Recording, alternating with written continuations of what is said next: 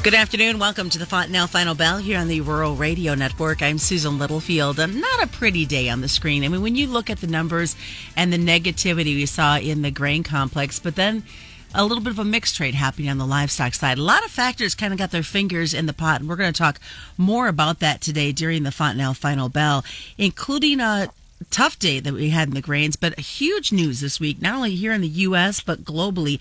And what are all these outside market influences going to affect the way we're seeing our markets trade? And then the input cost worries that are being added to that. So as we look at all this, we're going to invite Darin Fessler in. He is with Lakefront Futures. And let's start out. Grain numbers, not too pretty on the screen, but, we've had so many days of hires.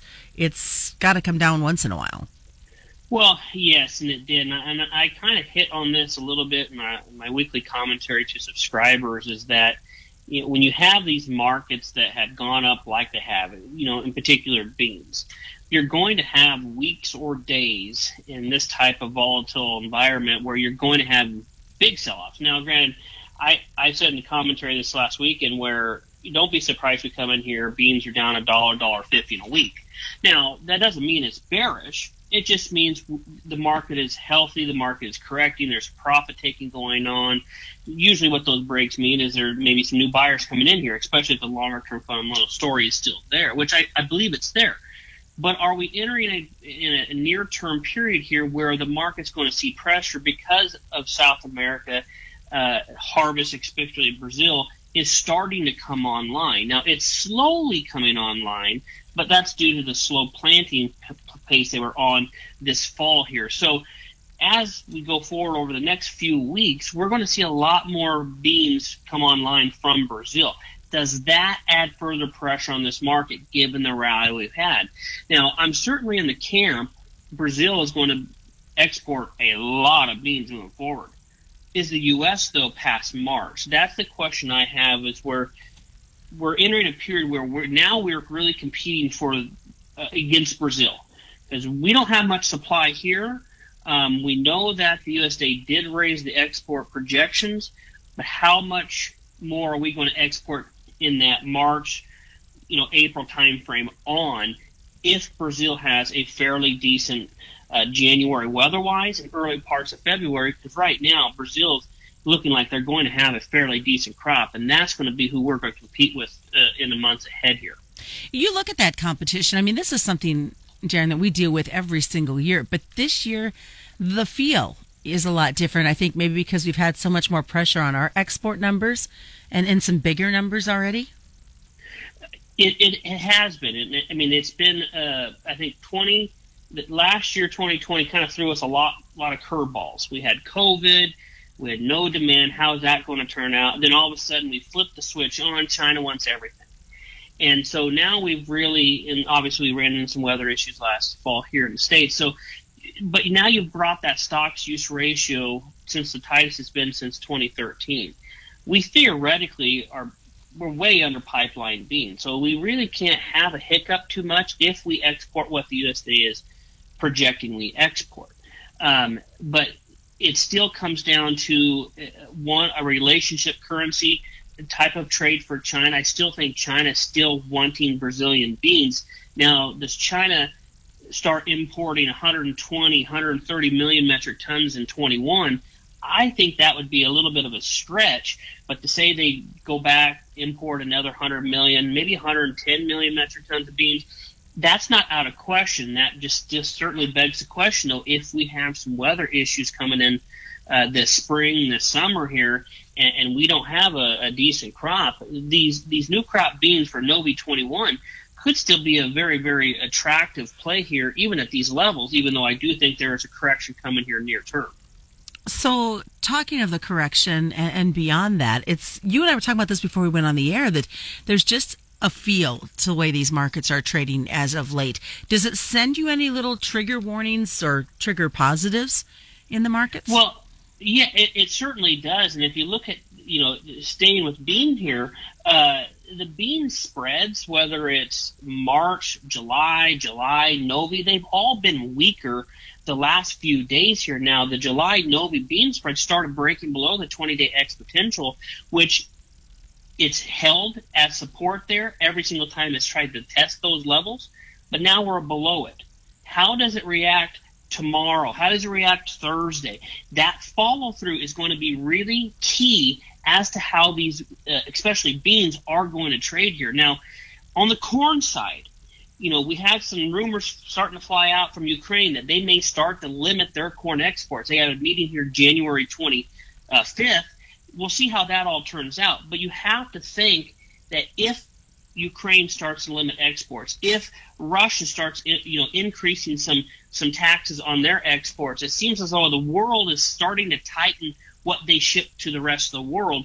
Does the U.S. follow suit here? Does the inflationary trade or the perspective or perception, I should say, of inflation, does that continue to play into the commodities' favor here?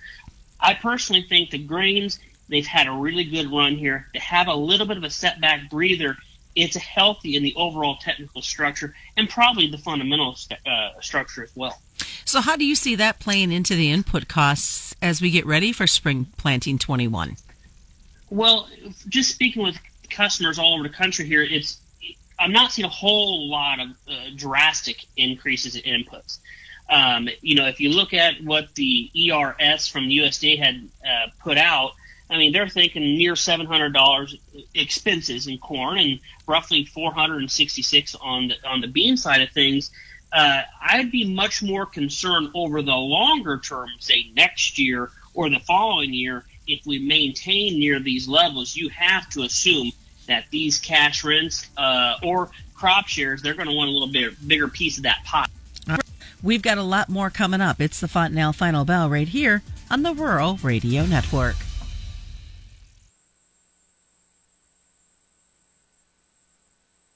On the Rural Radio Network, I'm Susan Littlefield. We continue our conversation with Darin Fessler. He's with Lakefront Futures.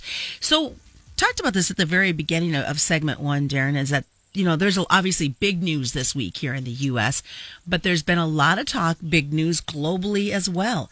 How do you see that affecting what we're going to see in the futures this week? It continues on my belief that I originally had for at least the first 6 months of 21, where regardless of the market, grains, energies, precious metals, expect a lot of volatility here. You've seen some big changes over the weekend. Angela Merkel of Germany stepping aside. You've seen other prime ministers step aside, governments resigning. So something big, in my opinion, is going on. Just obviously I don't know what that is yet. How it's going to impact, I think, the overall grain complex is one of two things. First being the U.S. dollar. The U.S. dollar is in a technical pattern, what is called a falling wedge. Now, I've been bullish the U.S. dollar here because of that pattern here. So how does the dollar respond if we start breaking out of that? Now, falling wedge is typically associated with a bullish outbreak, breakout to the upside. We're starting to see that on the weekly charts. The second thing is, how does China proceed going forward? Because you've seen some videos start to filter out here where there's maybe some scarcity going on in China where there's just a shortage of food. And you've seen today where the state reserves of wheat started getting auctioned off. Well, they sold 100% of what was auctioned to the marketplace, was offered to the marketplace. We've seen the same exact thing happen when China offered that state reserves of corn. Buyers were buying 100% what was ever offered to the market. Now, does the same thing happen with wheat? I think that could be a really big indicator in the wheat market as we go forward, even though we have some of the highest ending stocks of wheat in the world, as far as the world ending stocks. So, I mean, they're tremendously high. So it's not like we're running out of wheat. It's just that demand story is there. It's the money flow into commodities, not just grains, all commodities. And if you start taking a look at the Goldman Sachs Commodity Index, we started breaking a 12.5-year downtrend from 2008. Now, do we start to see a push towards all commodities going forward? And do we see some pullback in the equity market? So I think in the grand scheme of things, when you look at commodities, grains in particular, do we see some asset allocations back into these oversold commodities? I think it could hold very true here so long as the demand from China is there. Are we going to see a volatility just in the next, 48 hours, considering what's going on, not wanting to get political, but knowing what's happening here in the U.S. tomorrow?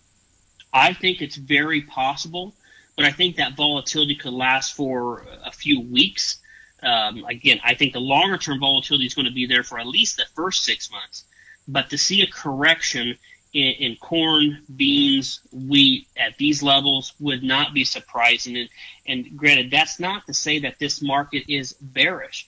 Keep in mind, we are starting to enter a pretty important time period for beans where, like I said, if Brazil has fairly decent weather, there's going to be an influx of roughly 5 billion bushels hit the world market. Given the rally that beans have on, it's not shocking to see a little bit of a setback here. Now, what was interesting in today's trade was on the March contract, we actually closed below 1389. 1389 was a breakout point from earlier this month when we started making new highs and eventually topped out around 1436. Now, what that really signifies here moving forward is we're going to have to hold that 1389 level in the days ahead, or this market could be set back another 30, 40, or 50 cents. Technically speaking, that's not out of question. But again, that does not mean this market is bearish. It may give us an opportunity to step back in with some long positions. Let's go over to the livestock side quickly. What are your thoughts on this mixed cattle market we saw today? Well, cattle in general, again, on some of the feeder markets, you again had a falling wedge pattern. So I was looking for a breakout there as well. And we've had a really nice bounce off there. I do think, you look at the back month feeders making new contract highs. That's obviously a bullish structure in place here. Fat market in itself, too, continues. It doesn't really want to decline too much here. So I do think that there is strength in this cattle market. You got to be careful here, though. You get up to some of these levels, 121, 122. Those are definitely some good hedge levels, I think, on the April fats. But right now, you have to kind of lean a little bit friendly cattle, I think. And what about the hogs? The struggle going to be there? Struggled there. We're still at decent levels here. I think that if you're looking for the hog complex, I think that these are levels where you probably want to start hedging at, given that China is rebuilding their herd in a big way. All right, sounds good. What's the best way for folks to get a hold of you, Darin? They can reach me directly at 402-366-0423. All right, that is the Fontanelle Final Bell being brought to you by Fontanelle Hybrids and all your local Fontanelle dealers. And just a reminder, commodity futures and options do involve substantial risk of loss, and they're not suitable for all investors. Pick this up as a podcast at ruralradio.com, wherever you subscribe, and on Spotify as well. That's the Fontanelle Final Bell on the Rural Radio Network.